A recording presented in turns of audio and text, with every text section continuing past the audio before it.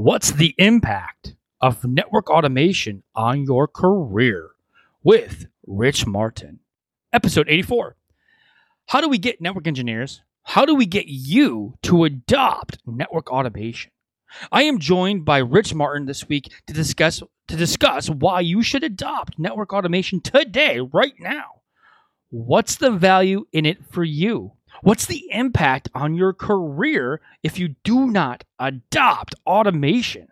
That's what this show is all about. Let's go. Welcome back, my friends, nerds, geeks, and Ziglets out there. We have another episode of the ZigBits Network Design Podcast, where zigabytes are faster. They're faster, my friends, than those gigabytes.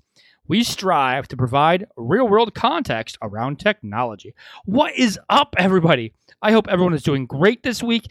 Zig Zigga here, and welcome to episode 84 of the ZigBits Network Design Podcast. Once again, my name is Zig Zigga, and I am here to help you with network engineering, network design, and network architecture. And today, we are going to explain why you need to adopt network automation right now.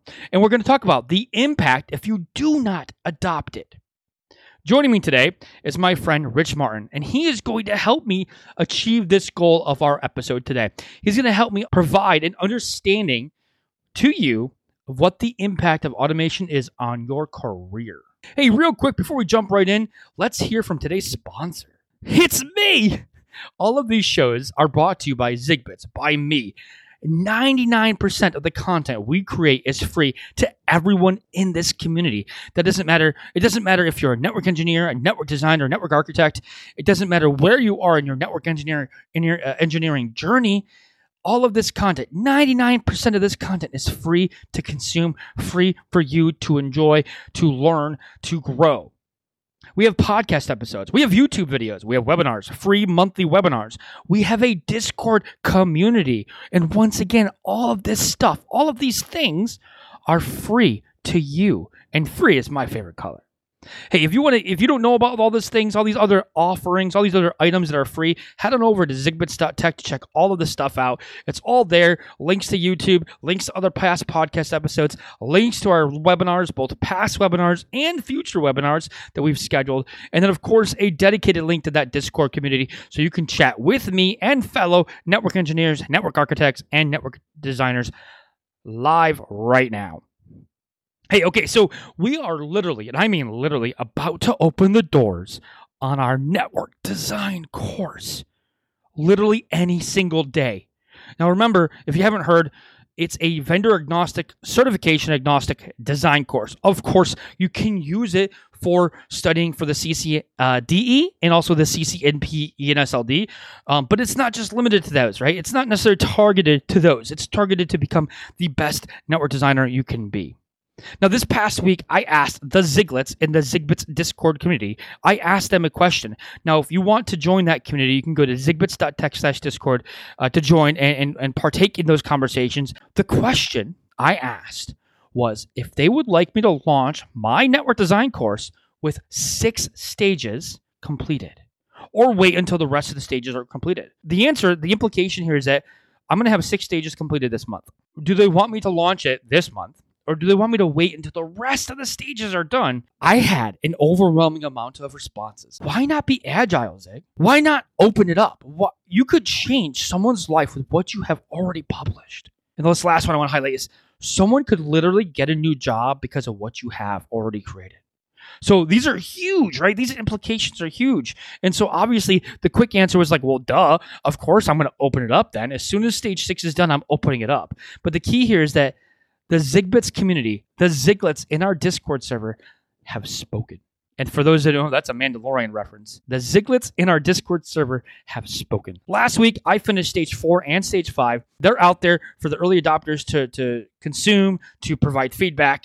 And I am in the middle of completing stage 6 right now. I don't know how long it's going to take. It is a big stage, but as soon as it's done, I will be officially launching this course. Hey, if you want to hear more about this, feel free to join the waitlist, the email list at zigbits.tech/network design, all one word.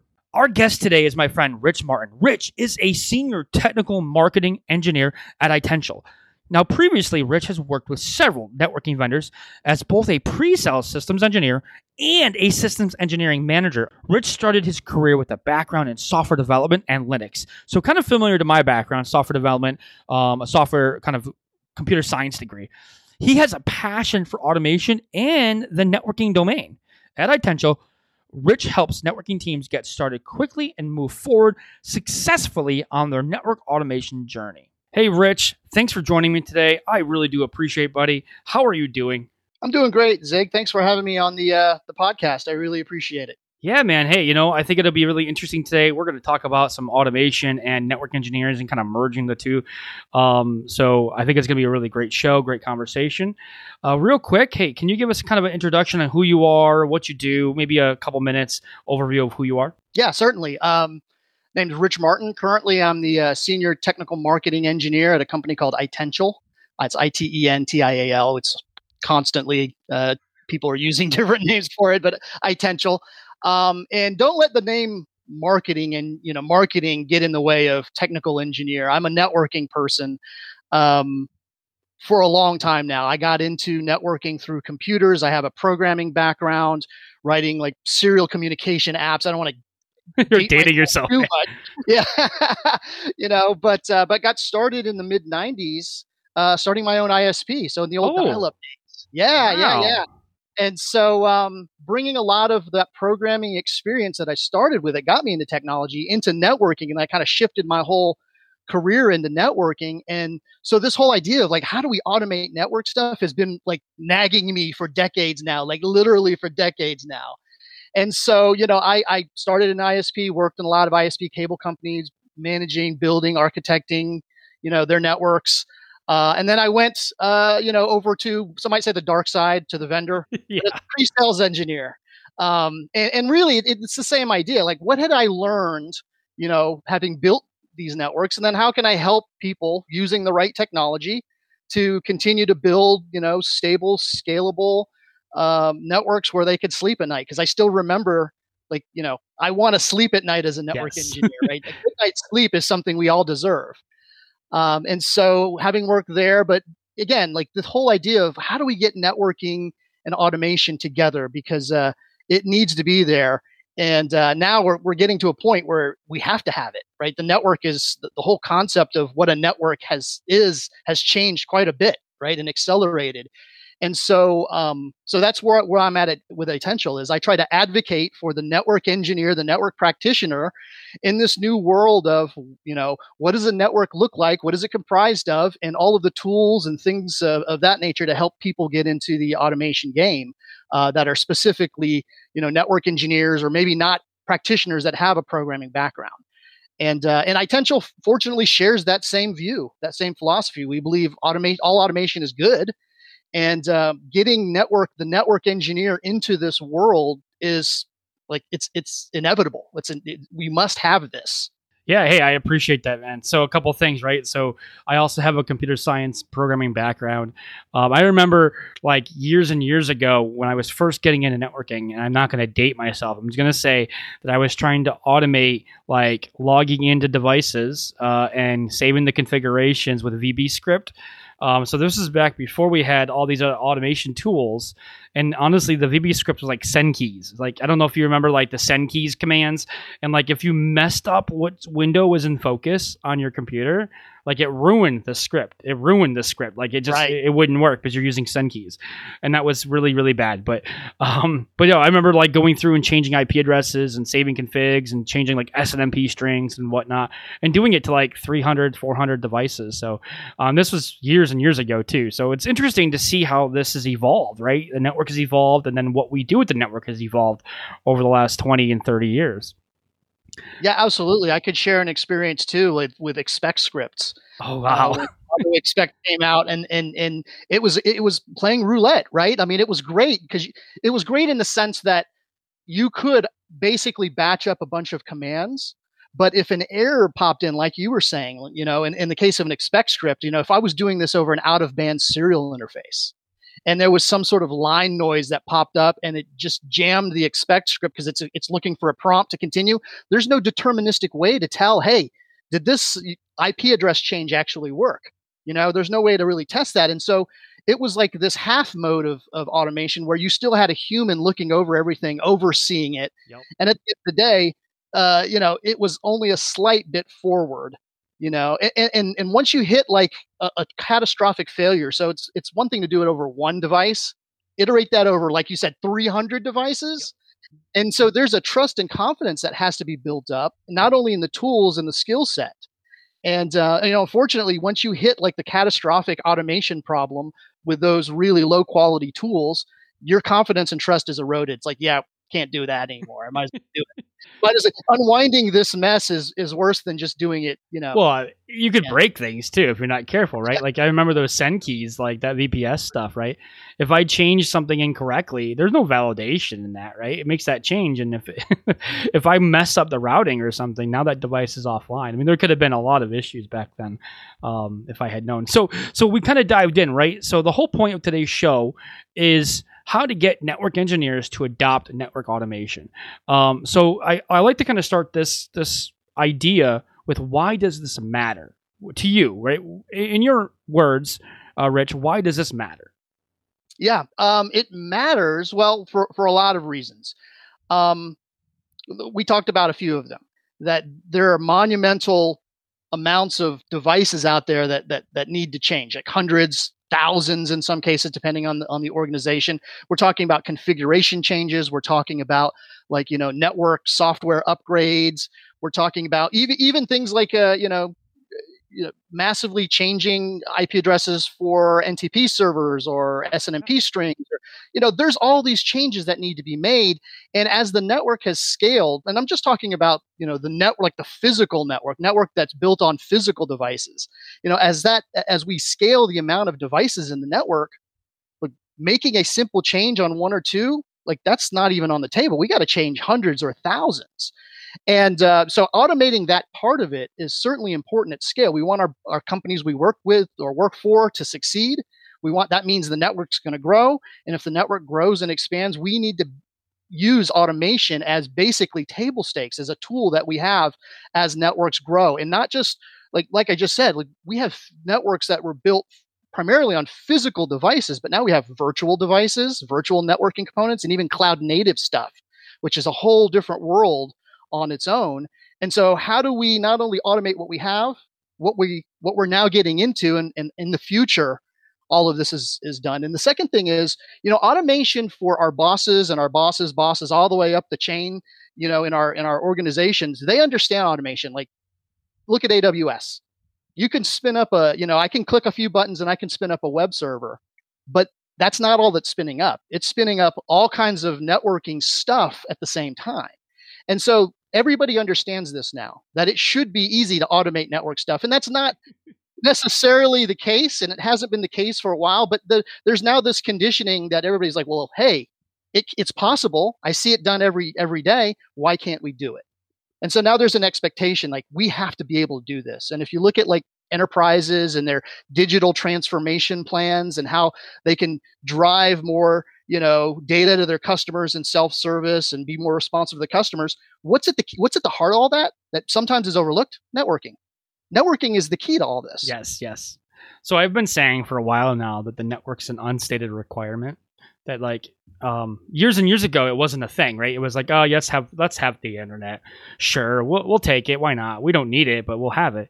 Now it's like, well, I didn't say I needed it, but yeah, I need it. Like it's an unstated requirement. I need the internet. I need redundancy, reliability, availability. I need it to scale and automate and all these other things to make it really awesome for my applications and my services that I'm building, right? Again, a business nowadays, that's what they need. They need that.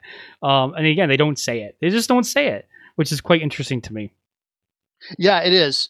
And I think like the other thing that network engineers, and this is part of what I'm trying to help the network engineering world at large understand, is that we kind of get this idea that maybe we've already got some automation in place, and that's true. So if you look at how the progression of the network has been, we're starting to see more like controllers or orchestrators or directors, managing a set or a network domain. Good examples are like wireless. There's a wireless controller of some sort that's managing all the APs out in the field, or SD-WAN's another good example. There's a controller or a director or whatever they want to call it as whoever's providing the solution, and it manages configurations and even routing policies and things like that for all the remote offices. And so there is definitely more tools to automate, and those things arguably do automate for those domains, which used to be, think about managing all of your APs, via CLI, manually, right? So there is some automation taking place there. But from a networking perspective, I believe that, first of all, let me be straight with you. We as network engineers should be leading the whole automation, strategy, because for two reasons. Number one, we have a very unique position in an organization. We touch all of the other technologies. We transport all of those other technologies.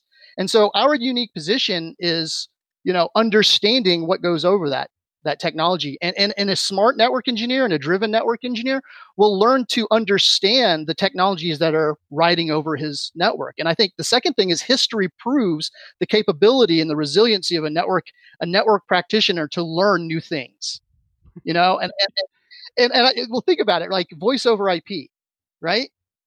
Yeah. Where did that start? That started with transitioning a legacy PBX or voice network onto Ethernet. And then the tools and the features started, getting baked into to all the network devices. And then what did the network engineer have to do? He had to learn this new voice stuff. Maybe not a perfect expert in everything, but ultimately, where are the voice teams now? That's a great analogy, right? That's a great example that network engineers always have to learn every day, and something else comes out, right? And so why is it's pretty fitting for network engineers to learn automation and some of the skill sets. But so let's ask this question, right? And it's totally, we did not script any of this as always, right? Do we have to be full-time programmers? Do I have to go know how to write a really, really in-depth program that's going to be leveraged somewhere else? The answer is no. And the reason why is, there are so many tools and frameworks, and we'll talk about that a little bit later. But the answer is no. Now, maybe in the earlier days where network, the lack of network controllers, the lack of, Python and all these different libraries and frameworks and Ansible, maybe you did have to know a lot more about writing code, right? And that was a big barrier to entry. That's a huge barrier to entry. Yeah. So what we're talking about there is functions and variables and methods, and all those things. You're writing it from scratch, basically, And that was a big barrier to entry. But over time, there have been more and more tools that require less and less programming know-how. But at the same time, and I do liken this to the whole voice over IP shift, is that you don't have to be a hardcore programmer, but you do have to understand some programming concepts in order to work in that environment. Now, what I think will be interesting is I think that over time, I think network engineers will enjoy the ability to write code. Not all of them, but some of them will, because there is a great amount of flexibility and creativity that exists with writing code, that I think people will, once they get, okay, I can do stuff without spending a year and a half learning all these new, tools and writing code and all this other stuff, that once they start to see the value of how these tools and how these things can help them write automation on the network, that gets them involved into understanding and learning more. And I think that's one of the biggest barriers to entry, is that people historically, they said, we don't have the tools. In order to do this, I've got to learn basically another job. I don't have time to do that job, right? Because the network is growing and there's always this backlog of stuff going on. That time right there. Oh. Yeah, there's a lack of time. And I can't do it. When I go home, I'm exhausted. Oh, yes. Come on. Oh, so let's. I did a study. I did a little study, not a long study, just a little study. I don't know when it was. It might have been last year sometime, where I said, okay, here's what we have to do from a network engineer perspective. One person has to go and update this config template on 100 devices. or let's say 25 devices or something like that, right? I did the math. I don't know exactly what the math was. I think it took 5 minutes to log in, SSH in, make the changes on each device. I think I averaged like 5 minutes, saying that's how long it's going to take to do it on one device. And if that engineer is doing it all day long, how many can they do in a day, right? And then how many can they do in, a week? And I did the math out, right? And then I was like, okay, now let's indoctrinate automation. And if we leveraged automation, that return on investment, and I think this is critical. I think this is a critical benefit. I'm being long-winded, but that's the point here, is that for that and networking team, but then also the business, there's a threshold, and I think the threshold's about an hour or like it might be 4 hours. There's a threshold where automation gives you back time after that period of time, right? So what that means is that you could have 1,000 devices, you could have 10,000 devices, and that engineer is going to take a lot longer to complete going to every single one of those devices, logging in, doing its changes, validating those changes, and then going to the next device.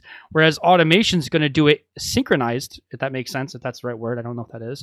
But like all those devices are going to get done at the same time, and it's like you just save so much time. I think I did the math, and it was like literally you could complete it in 8 hours what it takes someone to complete in like a month. It was crazy. And so if you put that into perspective of what else can you focus on as a network engineer, what other business efforts can you actually dedicate your time to, business projects, building in new revenues, new money coming into that organization. Oh, it's amazing what the impact of automation can truly do for a business. Absolutely. You hit on so many solid points. And one of the things that I also try to never forget is like, how do we make the quality of life for a network engineer better? And part of that is, and like, here's what's always swept under, the rug, like I really need to fix this section or this part of my network. And it's been like this for months, maybe years, and I don't have the time to do it. It's working. Like, how many times have we deployed something just ad hoc, right? And just said, okay, it's working because there's an emergency or something. And the intention was always, I will definitely get back to it. I don't like the way that we put that in there. Maybe we're lacking some redundancy. Maybe we need some other routing protocols running across this, but I'm going to go back and fix it. And then the time to fix it just never shows up because there's so much other stuff going on. And that to me is one of the key benefits, is improving the quality of life for the network engineer. Because I remember, like we talk about, like going home and I'm just exhausted. But by the way, if something breaks while you're at home, you're coming back in. You're coming back in. You're going back in. So there's always this sword hanging over their head. And yes, and there's a hole that's been dug that they have to get out of. And so it takes time, but the time is well worth it. And that's what you've illustrated. And when we help our customers build these automations, it gets kind of ridiculous the amount of time that gets saved. In fact, sometimes we feel like, wow, if we publish these numbers and they're accurate because the customer's given them back to us and saying, that this is actually how much time we're saving now. People are like, I don't believe it. But you've seen it yourself in your own test. It's an obnoxiously large amount of time that gets saved. Yeah, I mean, it comes down to when you start adding more devices, right? The scalability factor there, it's exponentially like crazy, especially if it's one single change or a workflow of those changes, right? And you inject variables for the different devices, but like, once you have those variables identified, I mean, the automation just takes it and goes. And then, guess what? It adds validation of the changes. And if it runs into an issue, it rolls back. Like it just says, nope, we're not doing anything. Like, hey, we hit an issue on this device. We rolled everything back. And it tells you because back in the day when I was doing those VB scripts, there's no validation. Like, I mean, I didn't realize how potential of an issue I would have caused. And I was working on a network that you didn't want to bring down. And so you don't want to bring any network down, but so go there. The impact, it's such a huge impact, right? But now you have the ability to like do this with full validation and then a failure state, like a failure state that's still going to be good. And that's critical, right? So here's a question, right? So we're talking about how great automation is. And I think everyone that's listening is going to know this, right? By now they know that, hey, automation, I need to spin up on automation, right? I need to get over that hump. I need to figure out automation. So my question to you would be like, what's the ramp up to be able to do something like this, right? Is that 3 months, 6 months, a year? Is it 2 weeks? Like, what's the ramp up if I know nothing about automation today and I want to be able to do some simple tasks? And we'll get into use cases in a minute, but just think of a simple task, right? And I want to automate that task on 1,000 devices or 500 devices. What's the starting time period to being able to do that in a production network, do you think? Yeah, let's break that up a little bit. So a lot of it is going to depend on if you've got some experience. Here's what's interesting to me.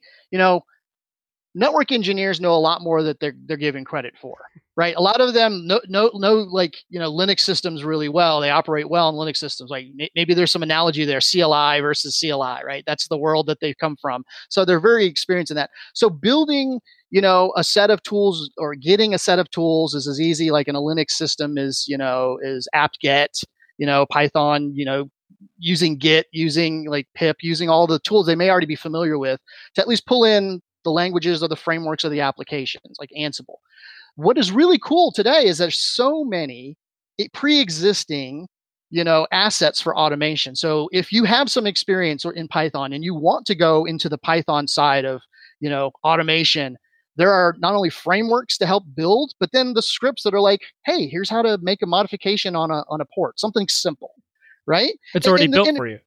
Yeah, it's already built for you. And so learning is not necessarily starting from scratch, but it's modification. And during the modification of those assets, you are learning, right? Because one of the most frustrating things for a network engineer is I know what I want to do. I know exactly the technical detail of what I want to do. How do I do it? Right? And so like that's what they'll have to overcome. It's a different kind of ways to do it. So look at like where's your skill set lie? Do you have some programming background? Okay. Maybe you go to Python, or is that something that you're interested in?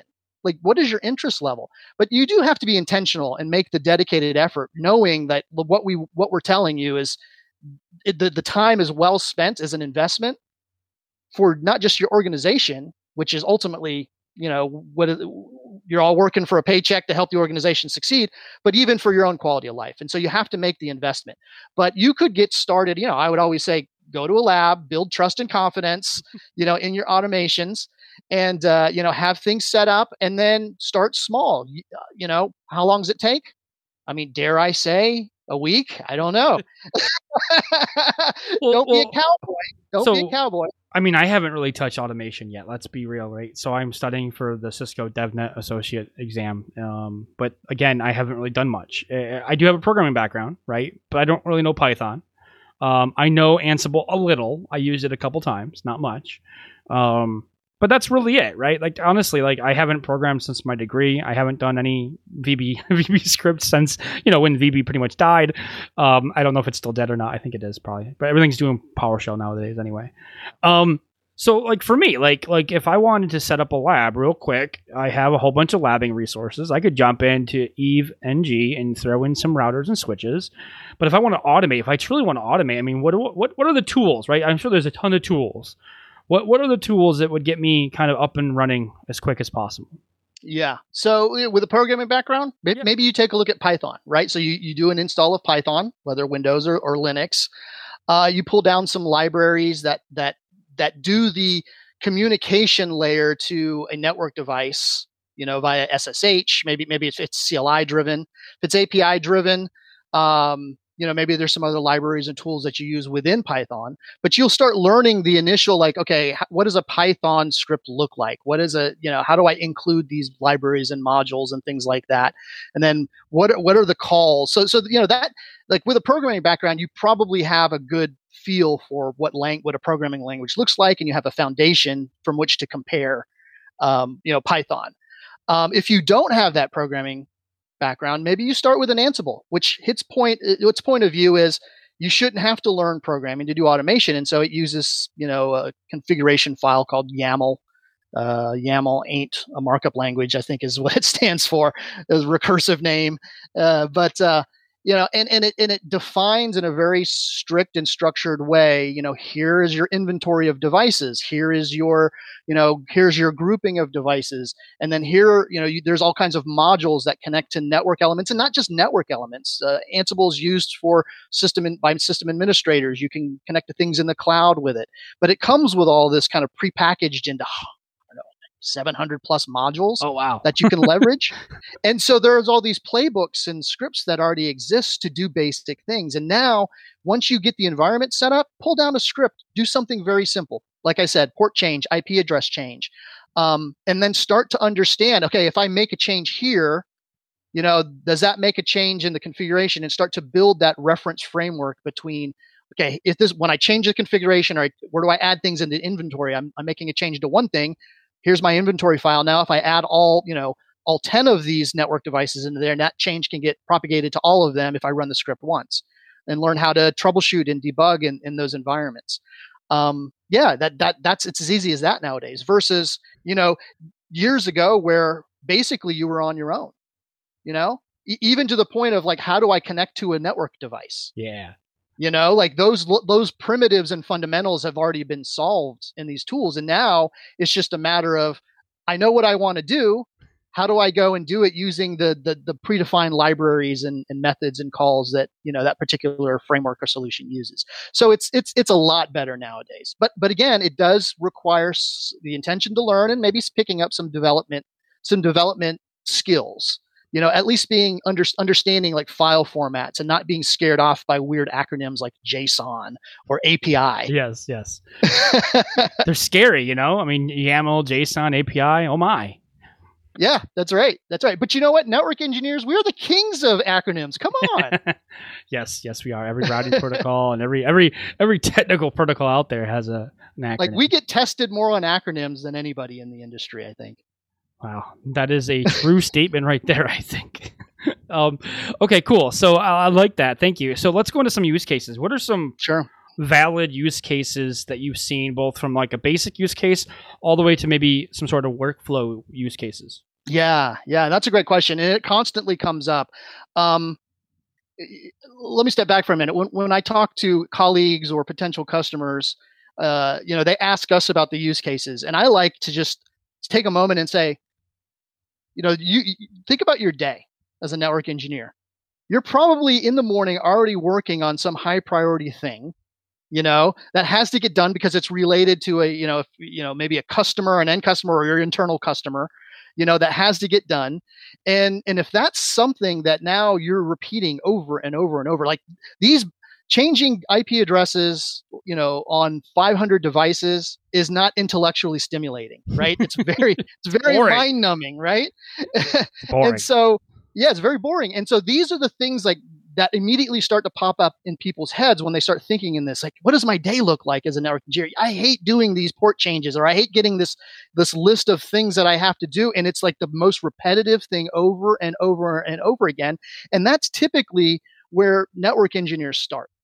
They think, okay, if I could just get this off my plate, then I could do more higher order, dare I say, more fun stuff to do in the network, versus this repetitive thing. And by the way, sometimes I'm the only one that knows how to do it. And so it always lands on and I don't even have time to teach somebody else this task, because I'm the guy that deployed it. I'm the guy that understands it. And it has to get done in such a critical time frame that I just need to get it done and off the plate, but it still takes hours. You got to drop what you're doing and do it, right? You're the only person that can do it, and you got to get it done. You got to get done today. Yep, totally get it. So some of those things that pop up, like, we have a list of like a top 10, right? And it's so interesting when we sit down in front of network engineers. It's almost like they're ordering off a menu and they're really hungry. It's like, oh yeah, number one, I would really love to be able to get all of my network devices on the latest, or at least the most stable, software version, network OS version, right, for that device. Like, I would love to do that. Configuration management and compliance and checking. Like, yes, my parts of my network are not in compliance, with maybe small things or very important things. I would really love to do that. And in fact, if I could do that, then maybe I could do some of these other things that are on your list, any kind of changes, repetitive changes to like load balancers, that may be, as part of a customer service that's, being brought up, brought down, modified, changed, whatever. Like, if you've got a data center and you're doing like a bunch of VLAN changes or adding VLANs to trunk ports, like all of these things, even things like device onboarding. If it's one or two devices, that's no big deal. But what if it's hundreds of devices? Not even hundreds. What if it's like 30 devices? Oh, 30. Yeah. Yeah. Like even a small amount of devices for a small team can take up lots and lots of time. Hey, and so as we go real through quick, these, I want to jump on something. So you said something about adding VLANs to trunks, right? None of us have ever added VLANs to trunks and not, hit the add command, right? Like I'm thinking Cisco here, so I'm sorry, but like if you're out there and you've ever used a trunk and you've added VLANs to a trunk before, I can guarantee there's been a chance or a time where you added the VLAN, but you forgot to use the keyword add, and you pretty much destroyed your trunk. Right. So that's a great use case right there. I mean, that's something that I think will resonate. Most people have probably done that or know someone that's done it. So here we could automate that, and then you don't ever have that user error. And that's another issue here. User errors are removed, right? Like that's true.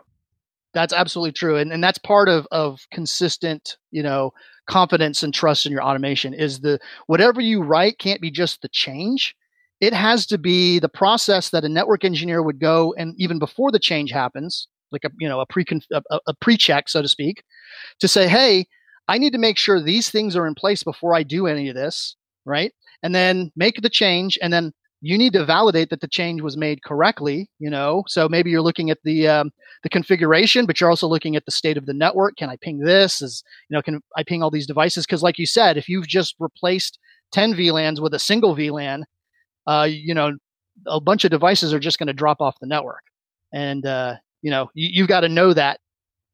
And I think the other piece of that is, a lot of times when network engineers do these repetitive tasks, they're very good at doing it, but you're multiplying the ability for human error to creep in as well. And, that is a part of building an automation. It's not just doing the work. It's making sure the process is followed. It's not a shortcut. In that sense, you still want to make sure that process that you as a network engineer, that's in your mind, that's basically, it's subconscious at this point. You know exactly what you're looking for. You know how to make the change. And no, you need to validate that the change was made correctly and everything. The state of everything is exactly as it ought to be. And then transferring that into your automation.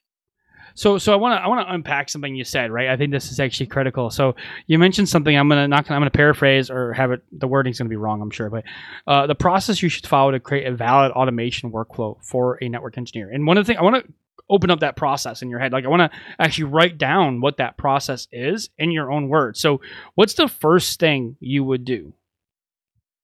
Well, So the first thing that I think a network engineer would gravitate towards is how do I solve the backlog problem, my most pressing backlog problem, right? And so we named quite a few of these things. So if we're doing VLAN changes, if that's my most pressing backlog problem, you do want to solve the problem itself of making the change, but at the same time, you want to also.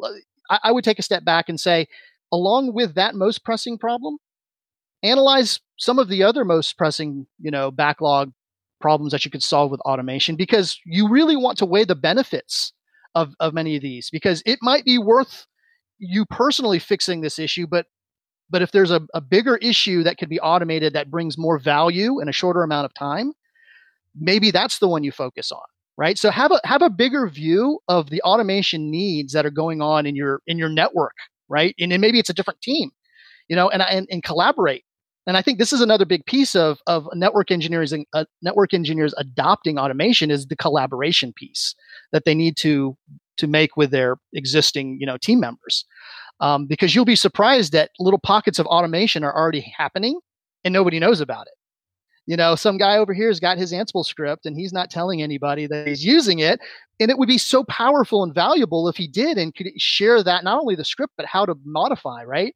So, but I would say, find out where your automation needs are, figure out what's most beneficial, work on that problem for sure. How do I solve it? How do I do that in Ansible?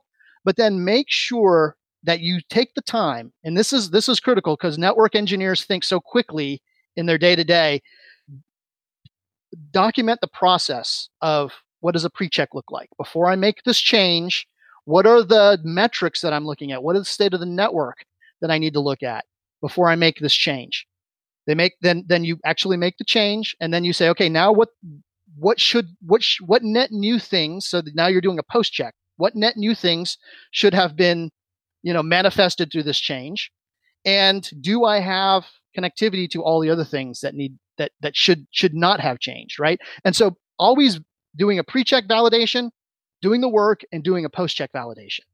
And that's how you can, because automation is about trust and confidence too.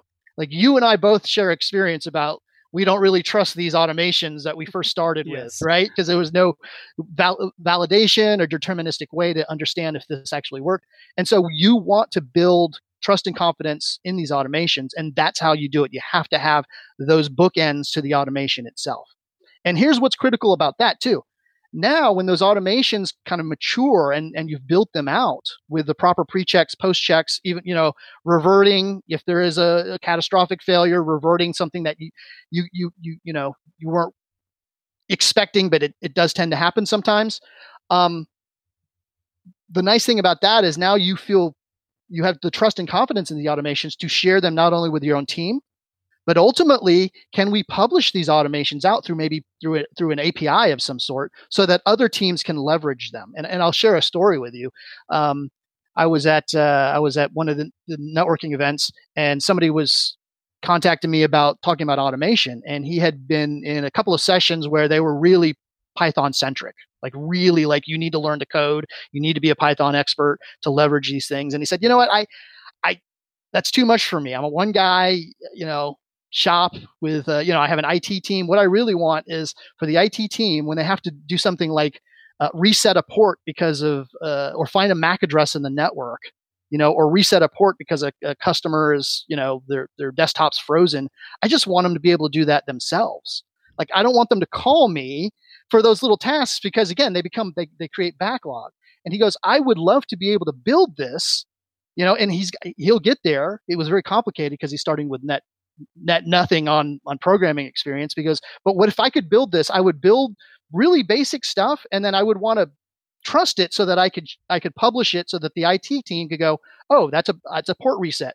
Click this button. It's all self-service. Boom. It finds the MAC address that port was on, wherever it is in the network, resets the port because that's the solution for that particular problem, and off to go. And he said, if I could do that simple thing and publish that out and trust that would free up so much more time for me. See, that's a really cool use case right there. That's a really cool workflow use case though, because it's not just, you're not just creating a VLAN, right? You're actually going to multiple devices potentially.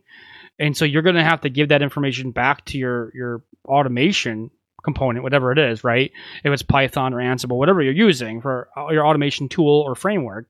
But literally, you're going to get a MAC address and maybe an IP address, I don't know, and you're going to have to figure out where that device is connected in your physical network to be able to shut and no shut the port or to change the VLAN or whatever, right? Like that's a huge, because you could be anywhere in the network and you literally got to go find it, and you have to have some sort of iterative process until you actually find the device that owns that MAC address, and then you find the port and then you shut the port down, right? So there's a lot of methods you could do, functions. I mean, that's awesome. That's a great workflow use case in my opinion. Yeah, and think about this, and so that's what we're trying to get network engineers to understand. Is it starts with maybe a small thing like how to reset a port, shut no shut on a switch or a router, right? That's the small like thing they're just trying to solve, right? But then you build the bookends to it, and now it becomes a reusable task that can be used in something bigger. And so this, like, okay, now we have to find a MAC address. We have to iterate this, this across a network, and then we can launch this script that will reset that particular port once we identify it. And so now you see how building a library of even small things can be used together. And this is like all net new territory for network engineers, but programmers have been doing this for a long time, right? Yes. They program modularly, they share libraries, they do all these things. And so this is the mentality that network engineers will start to pick up. They will. The tools are there. The tools are getting better. They just need the initiative to go. And then the other part that we expose them to at Itential is, okay, now think about, you're thinking purely in the process of the world of networking. Now step outside of that once you've solved those problems. before you make a change on the network, don't you have to open up an IT service ticket somewhere or update one, right? And before that, there's an approval process, perhaps depending on the complexity or where you're making changes in the network, right? Change control And then board. after, yeah, exactly, right? And then is there an IPAM system? Is there a source of truth where you're pulling IP addresses or host names or something from, or some sort of inventory? And now you start to look at all this, and so you make the change. And now you're updating tickets. Maybe you're sending emails out. Maybe you're doing Slack notifications as part of this whole process. And so now, where you started from, as you kind of broaden the view out of the whole process, now you start to see more things you can automate into this. And honestly, this is where you get the most effective benefit of automation. You get a lot of benefit from automating the task. But now, as you start to build out automation across these different IT systems, you're starting to see a lot more benefit in time, in money, in the ability to onboard a new customer or bring an application up, and it's going across multiple domains and multiple systems. And ultimately, that's kind of the end state, right? With automation, is being able to take every single group and domain within an IT organization and build automations across them, so that you can, as quickly as possible, build new applications, new services, bring up customers, whatever it may be. No, that's great. I got a couple things, right? I don't like to interrupt. So, you mentioned something earlier about, and it's totally a little bit late because I should have said it right at the beginning, right? You mentioned something earlier about, those network engineers that are doing their own automation in the background, and no one knows about it, right?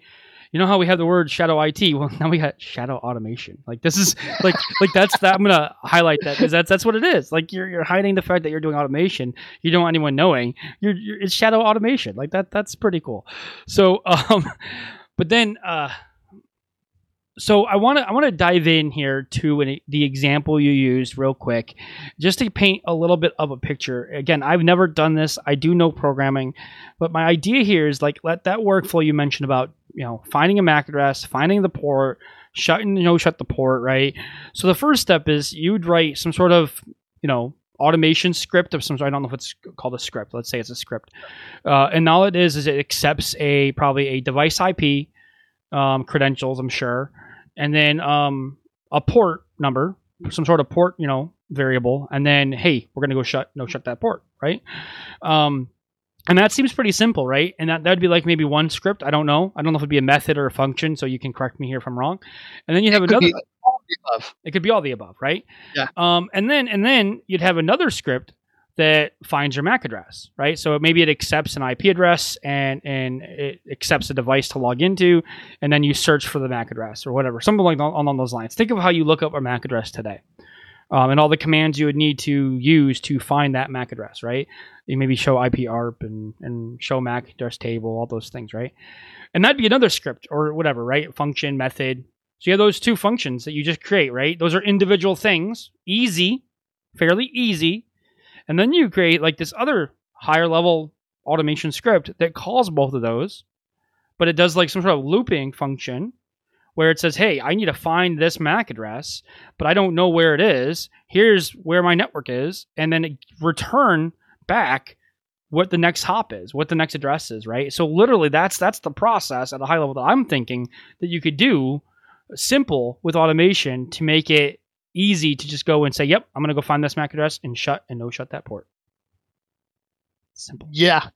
So you're really just thinking through as a network engineer of your manual process, and then it's just a matter of translating that into whatever tools or programming language that you choose to express it in. And that's it. And as simple as you can, different tools and systems will make it easier depending on your background. We do a drag and drop low code canvas where we expose a lot of these functions where you can just drop them in and then build, a flow with, on success of this particular task, then do this. And so it's very much along the lines of a simple way to do it. But if you're going to, on a canvas, but if you're going to do it in programming, then you would look up the primitives of what you just said, yeah, and then build those together, ideally in a single script. But you see the idea of modularization. And modularization of different scripts can take different forms, right? But that's the whole principle. And now I can share these little libraries, these little modules, these little scripts, all of the above, with my team, and they can start to leverage them. And even if they're not directly applicable, like for instance, maybe you don't do a shut no shut on an AP, but there is the same idea of having to reset something. And so now I could take your logic and start building that out as a framework. And so this is a beautiful thing about sharing this work that network engineers really needed to do. So we need to pull those guys out of the shadow who are doing automation, and say, hey, teach us what you're using, teach us how you're using it. And, everybody come to the table and share their background in their automation, because ultimately this is the way it needs to be done. Like, automation cannot take place in pockets, even within the networking domain. Oh, the SD-WAN guys, they know how to do automation, but the data center guys, they don't do any of it. It's all manual there. Like, no, we need automation across all of it. Why? Because your SD-WAN, your customer at the end of the SD-WAN connection is accessing things in your data center, right? Or in the cloud and all these other places where infrastructure exists that you are responsible for as a team. And so you have to have automation across all of it. Otherwise, one of you guys is going to be a bottleneck. And you know what? I'm tired of network engineers being the bottleneck. We get blamed for everything. Well, we get blamed for everything, but then it's always like we have to come back and say, yeah, it's going to be 3 months before we can do that, right? Mm-hmm. It's going to be 3 months before we can implement that new application or service. And this is why people go to cloud. This is why businesses go to cloud. And this is why businesses are adopting automation, right? If it's going to take 3 months to get a new application up and running, that's a problem for businesses today. So you either have to adopt automation in like a public or private cloud or something, and then you got to change your workflows. I mean, I have customers that they're changing that 30 day or 3 month time window down to like seconds, like 25, 50 seconds. I mean, it's critical. It's awesome. It's huge return on time, right? And let's be honest and frank, right? Time is the greatest resource. We talk about, money and then also technical resources like memory and CPU and bandwidth, but like time, we can do more if we are able to automate things, and that's truly amazing. So yeah, those shadow automation engineers got to come out of the shadows, right? Come out of the dark cubicle corners or whatever, and come hang out, right? Come teach us stuff. Let's have some fun. Let's automate things. Let's learn some Python. Real quick, I do want to highlight the process that you highlighted, right? I want to re-highlight it because I think it's extremely important. I think that's one of the best takeaways, minus my shadow automation reference. But then that's pretty cool. Of course. So for everyone, I'm going to paraphrase, and then Rich can tell me if I'm really wrong and say, Zig, you got it wrong, and you can correct me. So the first thing is, if you have an idea, right, you have some sort of thing you're going to automate, you're going to complete a pre-check in your code, right? You want to complete some validation that, hey, before I make a change, is this actually something I need to do, type of thing. That's my logic in my head, right? And in the words that you used was like, treat it like you're doing it yourself. Treat it like you're actually going to go make that change. So I would go in, if I'm going to make a routing change or I'm going to make a port change or something like that, I'd go in, I'd do a show command of some sort of, not just show run, but probably some sort of show on that protocol and validate, hey, yes, that is correctly configured today. That's what I want to change. And then once I validate that, then I move down to making the change. That's step 2 or phase 2 or of the process, make the change. And then after I made the change, there's a post check, right? You're going to complete that post check. Now that post check could have multiple outcomes, but one of the outcomes is what was changed, what should have been changed, right? Let's have a validation. I plan to change these things. Did those things change? Yes or no? And then what shouldn't have changed? You want to have like kind of a validation of, hey, these things should never have changed. And if they did, there's a problem. And if there's a problem, the last part of that is to revert if there's a problem.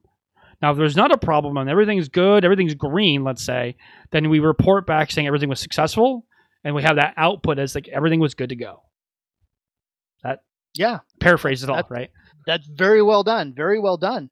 And we want to take these concepts, very simple at first, but then I want network engineers to also understand that to expand that out. So with the power of automation, you can do a lot of validation like on the system you're making a change, right? So if I'm making a change, like you said, if I'm making a change, I can look at the routing protocols, I can look at the state of an interface, but we both know that routing is a two-way street.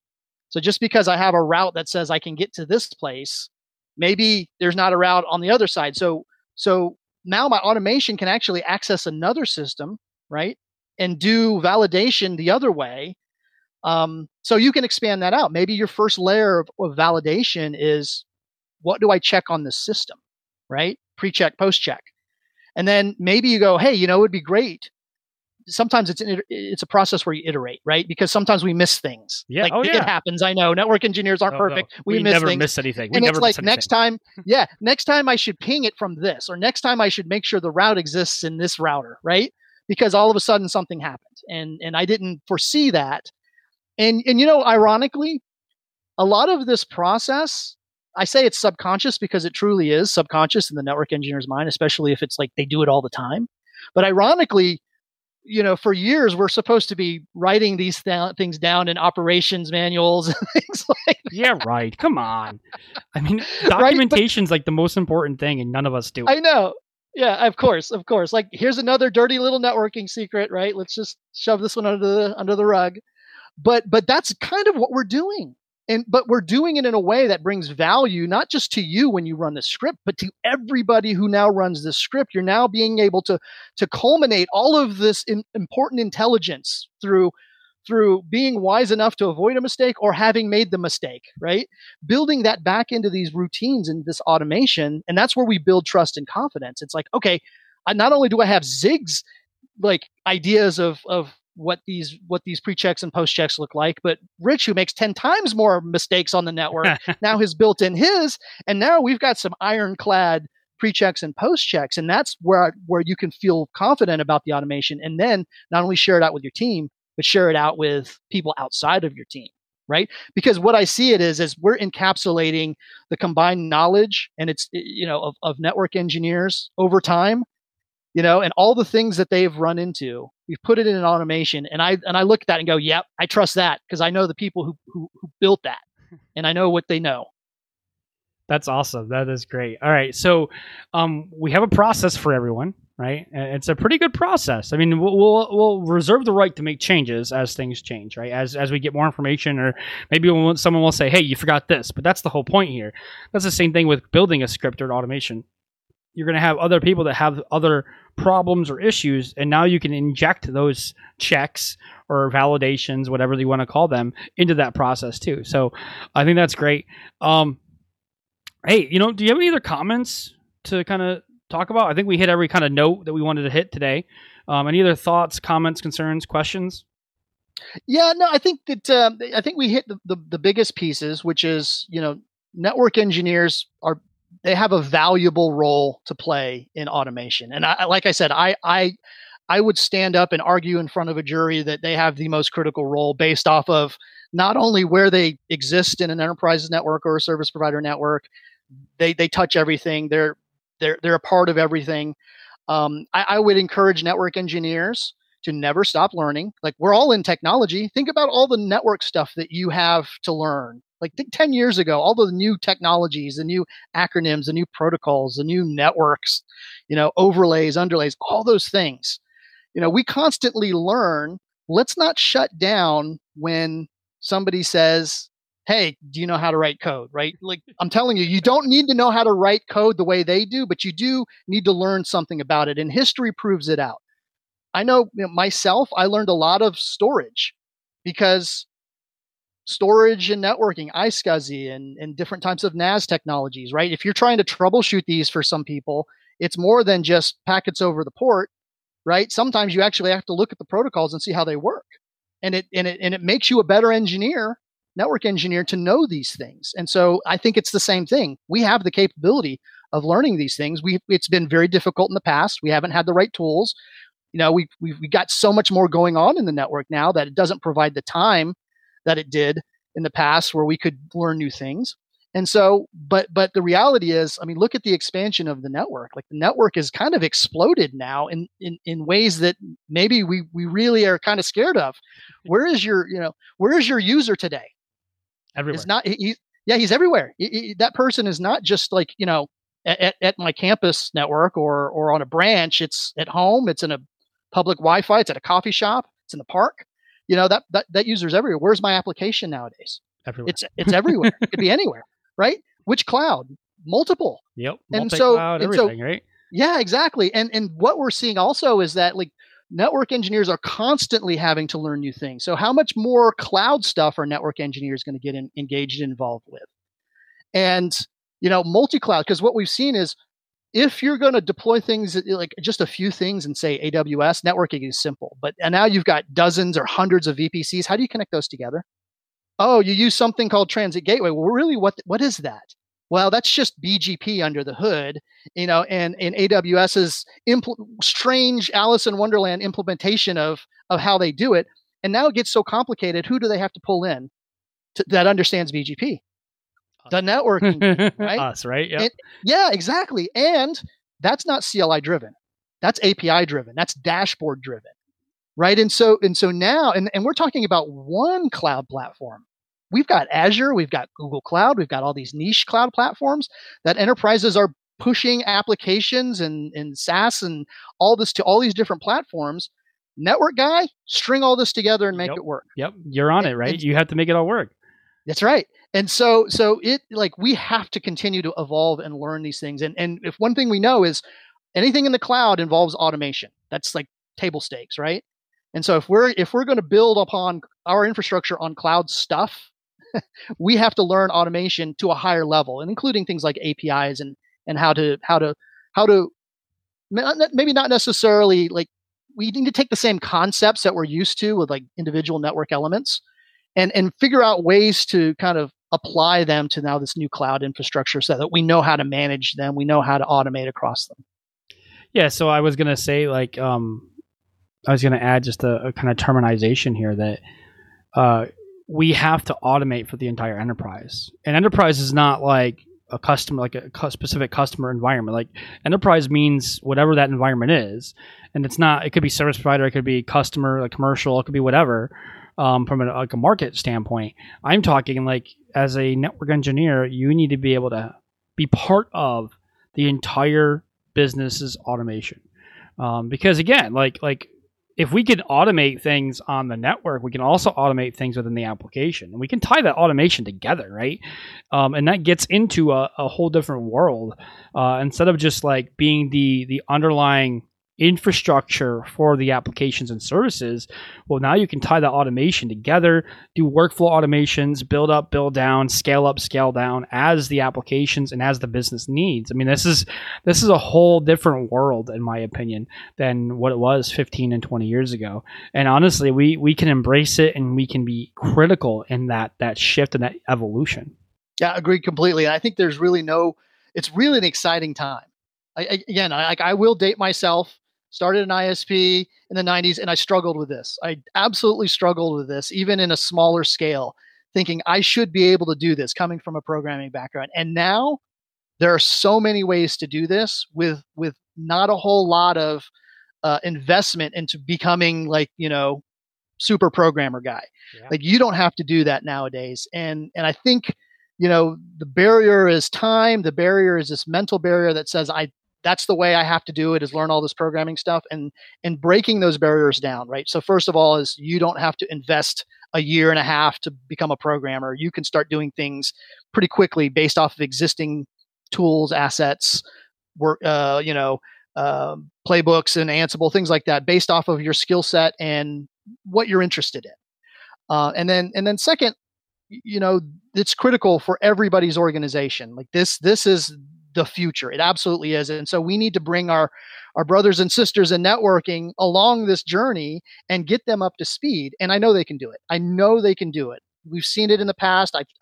They are probably the most capable group of people out there for picking up technology.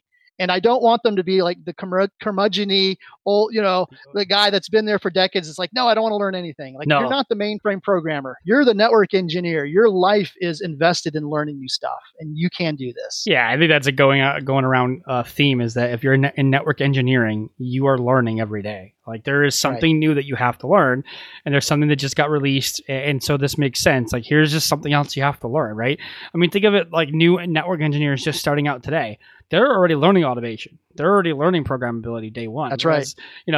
someone like me, I had a programming degree, but now I have to go back through and learn some of the other things I didn't learn, right? Like I know C and C++ and Java, but those aren't used really anymore, right? So got to learn Python and on Ansible and et cetera. We've said all these tools before, so we just have to embrace it, right? We have to embrace it, and we're not going to become programmers. We're not going to be programming all day. That's not what we're doing.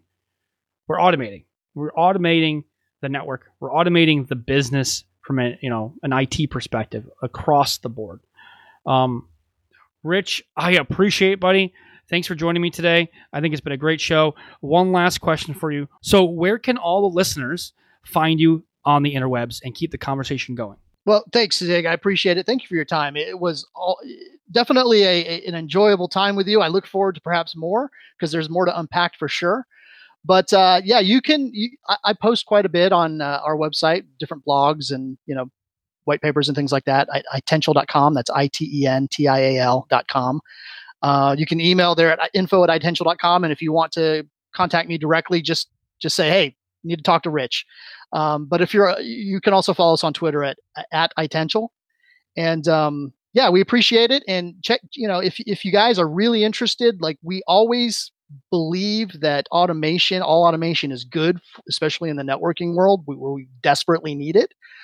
We've got a lot of free tools and services. And our mantra is helping that network engineer get to that point. Do automation as quickly as possible using whatever controllers, whatever, frameworks, programs, scripts. Let's leverage it all and let's bring them along this journey. Rich, again, man, I appreciate it. Hey, everyone, I will have those links in the show notes so you can get a hold of Rich and the company he works for and get into all that automation stuff that we talked about today.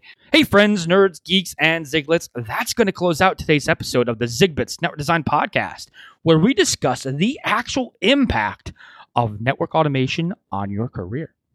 What happens to you in your career if you do not adopt network automation as a network engineer, as a network designer, and as a network architect?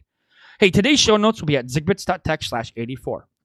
Make sure you follow our guest expert, Rich Martin. All of his content information will be in the show notes. Hey, this month, March 2021, we have a giveaway. This giveaway is a joint giveaway with Dewan Lightwood, Lab Everyday, and Erica Cooper, Tech Lady. You can follow them on Twitter. I have their links in the show notes. We are going to give away 5 copies of The Network Warrior by Gary Donahue. That's right, you heard it. Again, that's 5 different winners this month. So check out the hashtag ZigBits March 2021 giveaway to join the real-time conversation on Twitter and get into the giveaway right now. All the details are at zigbits.tech/giveaway. Hey, if there's something you would like us to give away in the future, let us know. We're looking for ideas, so feel free to email us. Hit us up on socials, Twitter, LinkedIn, Facebook. Just, we got an idea, send it our way. If you want to have live network design conversations right now, you can join the ZigBits Discord community. That's a great free community. There are tons of highly skilled experts ready to help you with your network design questions, be it service provider related or enterprise campus related or whatever it might be. If you have any type of question, routing related, we're there to help. You can go to zigbits.tech/discord to join. And again, it is a 100% free community. Hey, I know I mentioned it at the beginning of the episode, but I need to do it again. We are literally about to open the doors on our network design course. As soon as I finish stage 6, I will be officially launching this course. If you want to stay in the know about this course and what's going on and when we launch it, you can join the email list at zigbits.tech/network design. Feel free to ask questions, and I will provide answers as much as I can, as fast as I can. Hey, if you like today's episode, let us know. You can find more ZigBits network engineering, network design, and network architecture content, including technical podcasts, monthly webinars, YouTube videos, and a dedicated community on Discord. All of those things are free. Free content, my friends. You can find all of this and much more at zigbits.tech. You can follow us on Twitter as well at ZigBits and find us on LinkedIn. Sign up for our free weekly newsletter, the Network Design Digest, filled with the best network design content in network engineering today. If you want to join this newsletter, just go to zigbits.tech/newsletter. As always, I appreciate you and thank you for listening. Don't forget to attack your goals, attack the day, attack your life, and make progress, my friends. Until next time, bye for now.